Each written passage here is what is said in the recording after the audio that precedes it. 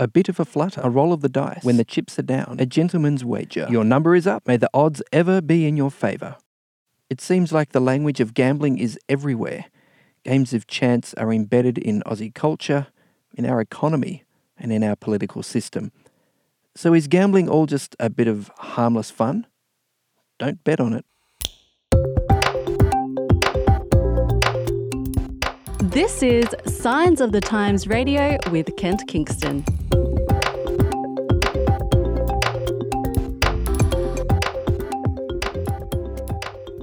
Somewhere between 80 and 160,000 Australians struggle with problem gambling. We have the highest level of gambling per capita in the world. In this month's Signs of the Times magazine, an article by Miguel Valdivia explores these issues, which got me thinking. Several years back, I did some casual work at an addiction treatment centre run by the Salvation Army on New South Wales' Central Coast. The senior managers were David and Beth Twivey. The Salvos prefer married couples to work together in those kinds of roles. Since that time, the Twiveys have worked in North Queensland, establishing another residential recovery service, and they're now back in New South Wales, this time in Western Sydney, working with the local community. I wondered if David Twivey's expertise in dealing with addictions extended to problem gambling. It did, and in a more personal way than I'd anticipated. I caught up with Major David Twivey on the phone. Gambling is one of those sort of accepted norms in our community, but once somebody sort of goes over that sort of accepted norm and goes into problematic behaviour with gambling, it really affects their family, their immediate friends, relationships, affects their financial situation, of course. But it's really the most expensive habit or bad habit that a person can have. And, as far as drugs and alcohol goes, they fade into insignificance when you look at what people can lose on gambling, just a poker machine at night or some lotto and whatever. It can really take the better of people. Watching football on a Friday night where, you're encouraged to bet on the match and then bet halfway through the match and whatever. So it really is a problem for the whole community. Just recently we had I had a barrister ring me and I've known him for quite a few years and he rang me and he was distraught over the phone and really I didn't know that he had, to me he seemed quite all together and, he was a friend. And then he just went on to tell me that he'd lost $50,000 in the last week. 50,000, 50,000, wow. That's right. And I just, that was just, really a left field. I wasn't expecting that for him to be, that much of a problem to him. But he just said he's been doing it very, hiding the fact that he's a gambler from his wife and from his family, and but now it just got the better of him. He thought he had a system, with betting on horses, and he thought it couldn't possibly lose, and there he was, $50,000 that he'd owed from this gambling, and he was looking at having to remortgage his house and go through the shame of telling his wife and telling his kids, and it was an awful thing, awful situation. But I tried to encourage him that he had to take responsibility for that and just that maybe go and talk to other people who have got through this problem themselves, and look for some support. He certainly had my support, but a daily support to stop him from using that gambling addiction on a daily basis. Boy, it really does, make you realise how widespread, the issue of gambling is. I mean, you mentioned horse racing, for example. We have the Melbourne Cup every year, the race that stops a nation, as they say. And in almost every pub and club in the nation, there are poker machines in the corner. And as you said, you watch a sporting contest on free-to-air television, and there's the ads for sports betting. It's really everywhere, isn't it? I mean, do you see a particular type of gambling that seems to be, tripping up people more than any other sort? Well, certainly online gambling has increased. With the technology of being able to, take special types of bets and a variety of different ways that you can bet and instantaneous betting, and I think that poker machines have that draw card of being able to, you see the wheels going in front of you, and oh, look, I've just missed out on a big payout. The next one will win, and then they pull the lever and it doesn't come out. It must be the next one. So it draws people into a fantasy. It's actually I've felt that myself in lots of ways. My sister, for some unknown reason, for the first time ever, she gave me a lotto ticket for my birthday this year, and there I was, sort of thinking, oh, when's it drawn? And how much is it worth? To the winner. And she said, oh, it's a $50 million first prize. And I was driving away thinking, oh, now how could I spend that $50 million? And it's very tempting, isn't it? Well, it's really, it was just, I personally got over it very quickly, and when I rang up the number or put the number in the computer, I forgot what I did, and it said no pay. That was the end of it, and it was certainly not something that I would do. But Okay. I can see that thought of that fantasy that is associated with it. That my life can be so much better. I can go and give money away. I can, all these sort of fantasies. Yeah, you mentioned, a recent incident with gambling, but I understand that you haven't always been a uniformed Salvation Army officer, that you've had a personal history yourself with addiction. Was gambling a part of that story in your past? Oh, look, definitely. I came to the Salvation Army in 1983, and I had a problem with drugs and gambling. I came from a family who raced horses, and gambling was, and my grandfather owning a hotel, and he used to prop me up on his knee, and I played the poker machines when I was about 4 years old in the mornings before the golf club would open. Wow. And so it was sort of it was there before me. But and look, my parents were happily putting $5 each way on horses, but I was completely different. I went off on that whole fantasy trip of wanting more and wanting. There was never enough, and it was a cycle of no good ending at all. Must admit, I will never forget a night that we had a horse racing at Howell Park, and the horse was very, it was going to win. The trainer was pretty certain that it was going to win the race. It had a good draw and whatever, and it was about 10-1 on the betting, and so all my family went out there to watch it race, and I got a as much money as I could, about $300 or something, and then we all went out to the track, and my father said, "Now don't bet," because he knew I was a bit of a prolific bettor. He said, "Just don't bet until the last race, because that's when our horse is going to win." But the second last race came and went, and I was left with $10. It had all gone, and then I put the $10 on the horse, and it romped home, the horse that we knew was going to win. But I was just left with basically less than what I came with. So that was wow. that was the dead end story for me. I won't forget that day.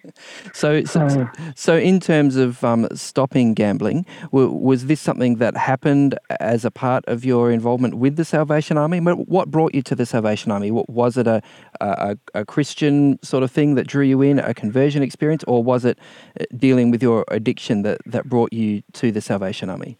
Yeah, that's a good question. Certainly, I came to my life was the pits. I basically, drugs had brought me to my knees, and I was addicted to heroin, and gambling was probably a secondary point at that stage because of my physical addiction to drugs, and so my parents were actually the ones who called the police and said, this is it. You've got to do something. And I spent 3 nights in the Hornsby lockup for stealing off them. And then the magistrate on the Monday morning said, "Look, you can go to Long Bay Jail for stealing off your parents, or you can go to the Salvation Army. Which way do you want to go?" And so I had made the decision for Christ when Billy Graham came to Australia in about 1971, 72. And, that was a very much conversion experience. And I held on to that in my recovery again. I started to think, look, God can help me get through this. And he doesn't want me to be that person that I had been for so many years. And so, the Salvation Army was certainly part of their program, was to present God in a way that he could give you the strength to overcome, give you the strength for new hope. I grasped hold of that with both hands. And look, God has been certainly my salvation through that. I felt God's calling to go into ministry, and so I've been a minister in the Salvation Army for, this will be my 30th year as a Salvation Army officer. Okay, so a captain or a major in the Salvation Army is similar to like a clergy person in other denominations, is it? That's right. I did a diploma of theology back in the late 1980s, and I've done various other diplomas, and I've got a master's in health, which I felt led to do when I started working in drug and alcohol. So yeah, it's all been sort of part of a process. I think my life, when I've handed it to God, he sort of said, well, you need to know more about this. You need to sort of grow in your knowledge of what addiction is, and I believe I've surrendered that, and today, I couldn't want for really a better life. I've got 3 lovely adult children, and I've got a loving wife, and really life is very good. And so, I would say to anybody who has an issue in their life that there is hope, and certainly Jesus came to bring hope. That was his promise, and he's true to his promise if we hand ourselves to him. Oh, that's really good to hear that transformation that has happened for you, and it's interesting to hear how that sort of Salvation Army rehab centre tough love was a crucial part in you giving up addiction, including the addiction to gambling. I understand that Gamblers Anonymous is one of the most successful ways to treat people with problem gambling issues, and it's based on the 12-step sort of model, similarly to Alcoholics Anonymous. Was that the sort of program that you went through with the Salvation Army, and is it something that the Salvos are still using now? Well, it's certainly something that I went through myself, and these days, over the last 30 years, the Salvation Army has developed different other methods of supporting people. We live in a very complex world, so the Salvation Army has has tried to adjust their ways of dealing with people, supporting people who have gambling addiction, but still, the bones of recovery are pretty nicely played out in the 12 steps of AA, NA, GA. Firstly, you admit you've got a problem. That's the first step. Yeah. And then the second step is came to believe that a power greater than yourself could restore you to sanity. And of course, that fits really well with your Christian ethic, I guess, because you're saying, look, by myself, I'm hopeless, but I really need, God to be here to help me overcome this issue. So it dovetails very nicely for the Salvation Army, doesn't it? Yes, I believe so. And it's and for some people it does require some psychiatric help or psychological help. Because of the complex life in which we live, and that's just part of the process of, I believe, of the 12 steps. If you could rewrite the 12 steps today, you wouldn't be changing the 12 steps. You'd just be adding some things, like some people require some specialised help. And I think, I'm sure that it's I believe that Jesus would support these ways of being able to support people, because I have seen the value of different medications for people to actually help them to get their lives back on track, and it's the same for a gambler. A gambler needs to work out the issues that it's not really a normal behaviour to go out there and lose $50,000 of your of money. Doesn't matter who you are. Really. I was going to ask you about that, Major Twivey, because you're in a very good position in your professional life and with your personal story to sort of make this judgment and this comparison, because coming down from heroin, for example, is infamously difficult, and people go through all sorts of fevers and pains and cramps, and it's just a horrific physical thing to do. And then somebody says, well, you've got a gambling addiction, but there's no physical dependence, there's no chemical involved that you're trying to sort of get off or come down from or detox from. So in what sense is gambling accurately described as an addiction? Because there are probably some people out there who say it's just an excuse, to describe your gambling as an addiction. It's not like heroin. It's not a chemical thing. Why don't you just stop? Well, yeah, it really is the same as a physical addiction. I mean, it affects the mind, and a gambling, someone who's on let's say a heroin, a person who was addicted to heroin, 3 days after stopping heroin, it's pretty well out of your system. You might have a few aches and pains still, but it is out of your system. But then you need to stay stopped and change that whole thinking about where that there's a habit of actually going every day to getting the drug.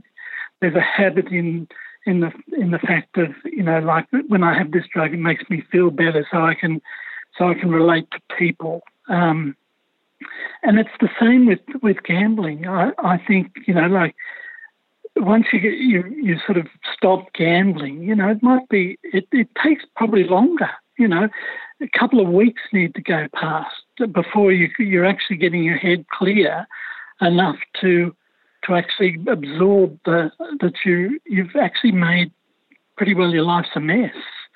I think I'm trying not to label the gambler here, but I think gamblers are addicted to not telling the truth. In my experience, what do you mean by that? A gambler can really knows how to lie, because that's the way they've had to survive, to lie to get, and they lie to themselves as well as the people around them. The truth is very much absent from their mind, so they have this capacity to be able to spin the greatest story and believe it themselves. So that's why I think in some ways, you're an addict, like to heroin. It's pretty obvious that they're an addict to heroin. They've got the physical markings. They've got other things. So lying is sort of soon dissipates. But with gambling, it can go on for a long time. Yeah, and I guess this is why in the 12 steps, there's one that says, encourages people to make a fearless moral inventory of themselves. And I imagine some of that lying and deceptive and I guess stealing sort of behaviour could very easily come up in that discussion during that step. That's right. Looking at all the people who you've hurt, and the biggest person who you've hurt is obviously yourself. So, repair yourself first and then go about repairing the damage you've done to others.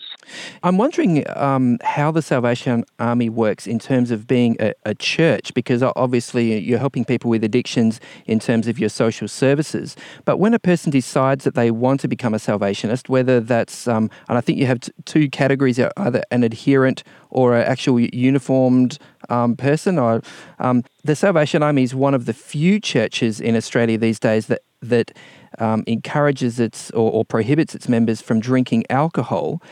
Is it the same with gambling? Is there a clear line in the sand for members of the Salvation Army at church when it comes to gambling? The adherence is about accepting that the Salvation Army is my place of worship, my place of my church, the place where I see myself receiving a ministry and contributing back too, in different ways. A part of a community of faith.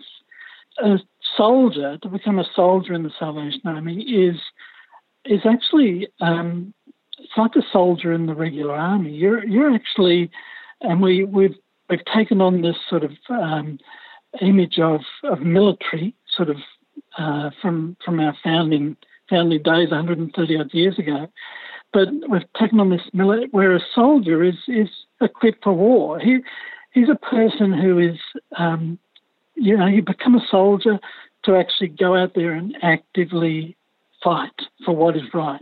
Not to sit in the pews on a Sunday, but to actually, go out there and into the hotels and talk to people. Sit in shopping centres, talk to people. Go in. Minister to people in airports and train stations, and where we have chaplains, in military forces. It's much more of a commitment to actually doing something.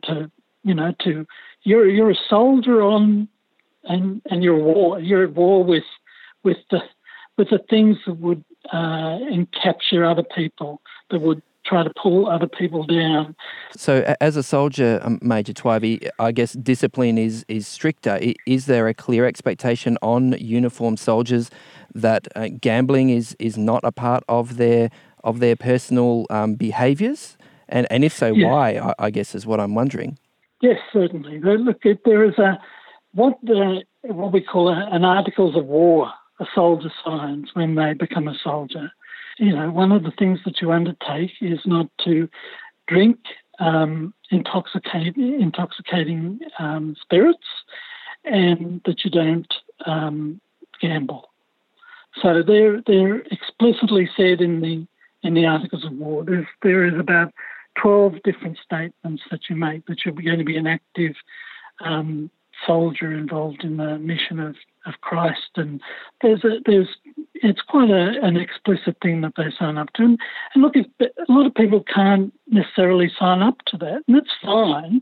Still be a part of the Salvation Army. If they want to have a drink, when they get home from work, that's up to them.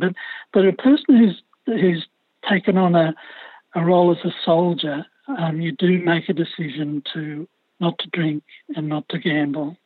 That is really interesting because, of course, the Bible doesn't specifically, mention gambling. It doesn't sort of say yay or nay about it. Do you feel that as the Salvation Army, a Christian group, that you have some sort of biblical principles that are behind your decision to have that strict a discipline in terms of gambling? Well, I think Jesus was preempting a lot of things in society, and although he might not have been explicit, there are implicit areas where he says don't allow yourself to be enslaved by things of this world. And I think gambling is certainly one of those areas which people can be enslaved against it. And, the Salvation Army stance is purely how can, a soldier in the Salvation Army, it would be very, very contradictory if the person was actually telling someone to stop gambling if they were gambling themselves.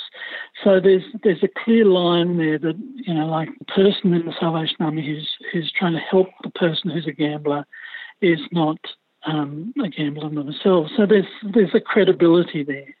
And I think that's what Jesus would want. He would want people who would have some sort of credibility to be able to talk to people and not be a hypocrite. Yeah, that makes sense. Now, back to more the work side of what you do. The Salvation Army obviously is one of Australia's major social services. You must come in contact with government politicians, ministers for this and that department and that sort of thing fairly regularly. Are you able to be strong with them about the damage that gambling is doing to Australians? Because I guess the gambling lobby is a very generous political donor of both major parties in Australia. Are you able to be really clear about the damage gambling is doing to Australia with politicians from who are in government? Look, we do research constantly through various universities in Australia. We present those facts and figures that it's becoming a more and more a problem to the community, gambling, over the last 10 years, and we present that to the government. Now, they have an opportunity to either accept that and do something about it, or they can turn a blind eye to it. We will still advocate for what we believe to be the right thing. We will still advocate for it, but it's unfortunately some politicians don't, have that same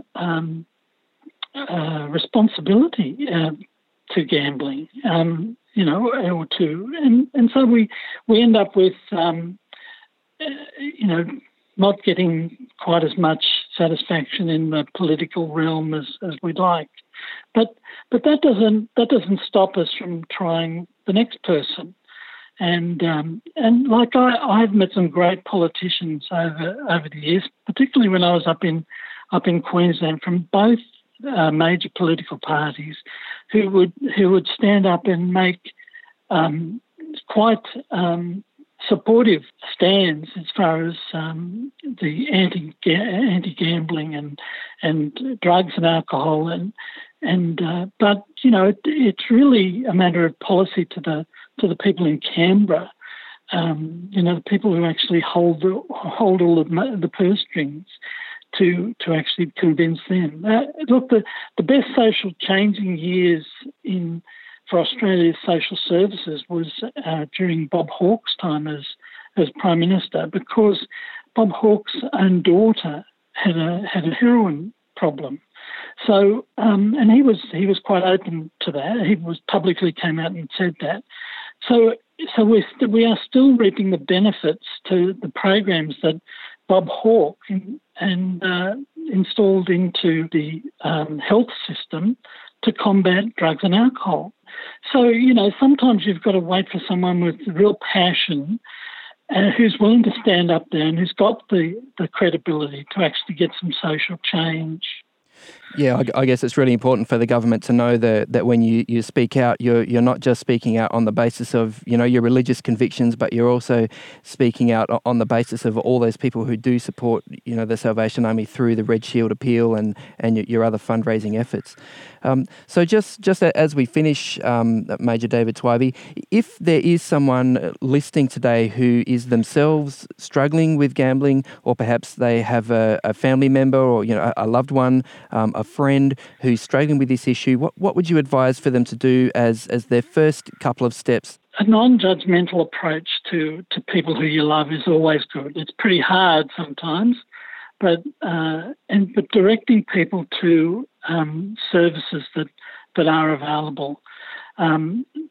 Certainly, Gamblers Anonymous is one service that is available to people in most major centres around the country.